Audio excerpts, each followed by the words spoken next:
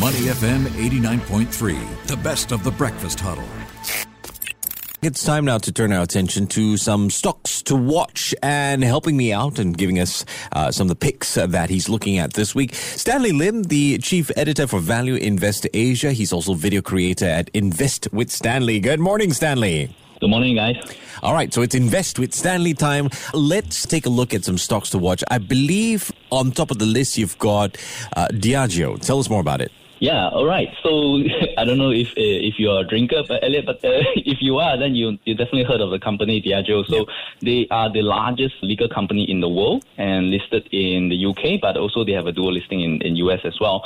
So they have owned more than 200 brands all around, brands like Johnny Walker, your Baileys, your Guinness. And what's happening now to this company is very interesting because they are going through a change of premium, becoming more premium with their brands. So they're selling off their more mass market brands and then adding on and building up their premium brands.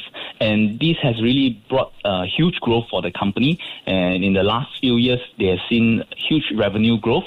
And it should be continue to grow forward, and they are expecting to grow their market share in the next 8 years by 50%. Wow. And that could really see a huge boost in the company in the future. Stanley, you mentioned those brands, very familiar brands to all of us, I guess, if you drink. You're saying that they're selling those off, going to the more premium brands. I mean, how is this helping them sort of compete or stand out versus, other peers and competitors?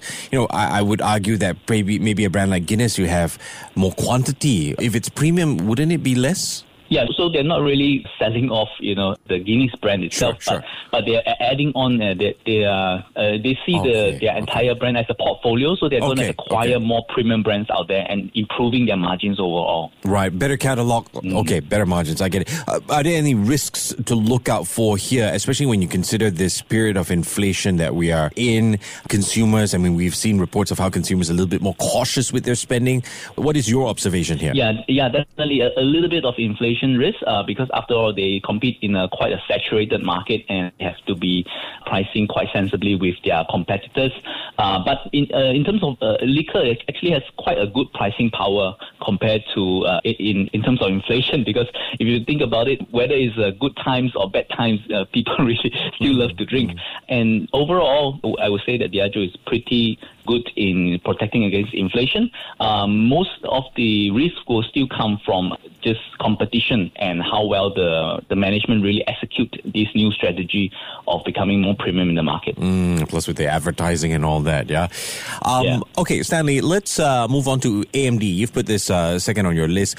Interesting that you bring it up because this morning NVIDIA, their rivals, are having a little bit of problem because US officials are ordering them to cease exporting two of its top computing chips for AI to China. Now, without these American chips, Chinese organizations, they can't cost-effectively carry out the kind of advanced computing that they use in, say, image or speech recognition, a whole lot of other tasks here. Why is AMD on your list? What kind of risks are you looking at? Right. So AMD by itself, of course, if we take aside the political risk, it is really in a duopoly market, both in the PC market and also in the graphic cards market, right? They compete with Intel in the CPU market and NVIDIA in the graphic cards market.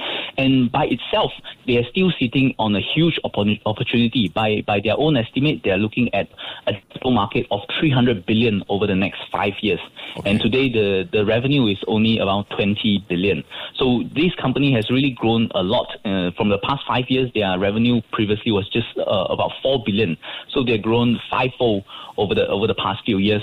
And, even with or without the political risk in China, the entire global market is growing, especially in the data center region, which is their fastest growing market. And that's why you have AMD has been acquiring more and more companies in that region, in that industry to grow their market share as well. Makes sense, especially when you put into view the whole need and thirst for data that we're in. Final one, Yum China, which owns KFC stores. That's a winner for me already. You say KFC stores. Give me your perspective, man. Yeah, so Yum China really come about in 2016 when they spin off from Yum Brands. So they're actually an entire independent company from Yum Brands, and they focus just on the Greater China region. And they are the sole franchisee for KFC and also for Pizza Hut, right? So this company is one of the largest chain store in China right now, and the restaurant business in China is estimated to be about $800 billion market, and Yum Brands really just have a 2% market share, and they are looking for the next few years to actually double close to 3 times their revenue stores. So they are now at about 12,000 stores across China. And if you compare that to Yum Brands with having about 55,000 stores globally, so by China itself, they have about 20% of Yum Brands' total stores. So and they're still planning to grow it to about 30,000 over the next few years. So that's really still a huge potential for them. I mean, okay, I see the timeline here, but in the short term, should they be worried when you consider past couple of days, there's been some criticism of China again because of COVID restrictions, COVID testing, the COVID zero policy. I mean, what are your thoughts short term though? Yeah, so the policy in China has really been quite volatile. Yeah. But interestingly, during the pandemic, Yum China has actually been expanding because right now about 50% of their sales is coming off restaurants, so coming from their app for deliveries. And so they really benefit from the huge lockdowns period. All right. Well, thanks so much for taking the time to speak with me this morning. Stanley Lim, the Chief Editor, Value Invest Asia, as well as video creator at Invest with Stanley, on the line with me. Stanley, thanks again. Take care. Have a good day, yeah? Thank you. Before acting on the information on Money FM, please consider if it's suitable for your own investment objectives, financial situation, and risk tolerance. To listen to more great interviews, download our podcasts at moneyfm893.sg or download our audio app. That's AWEDIO.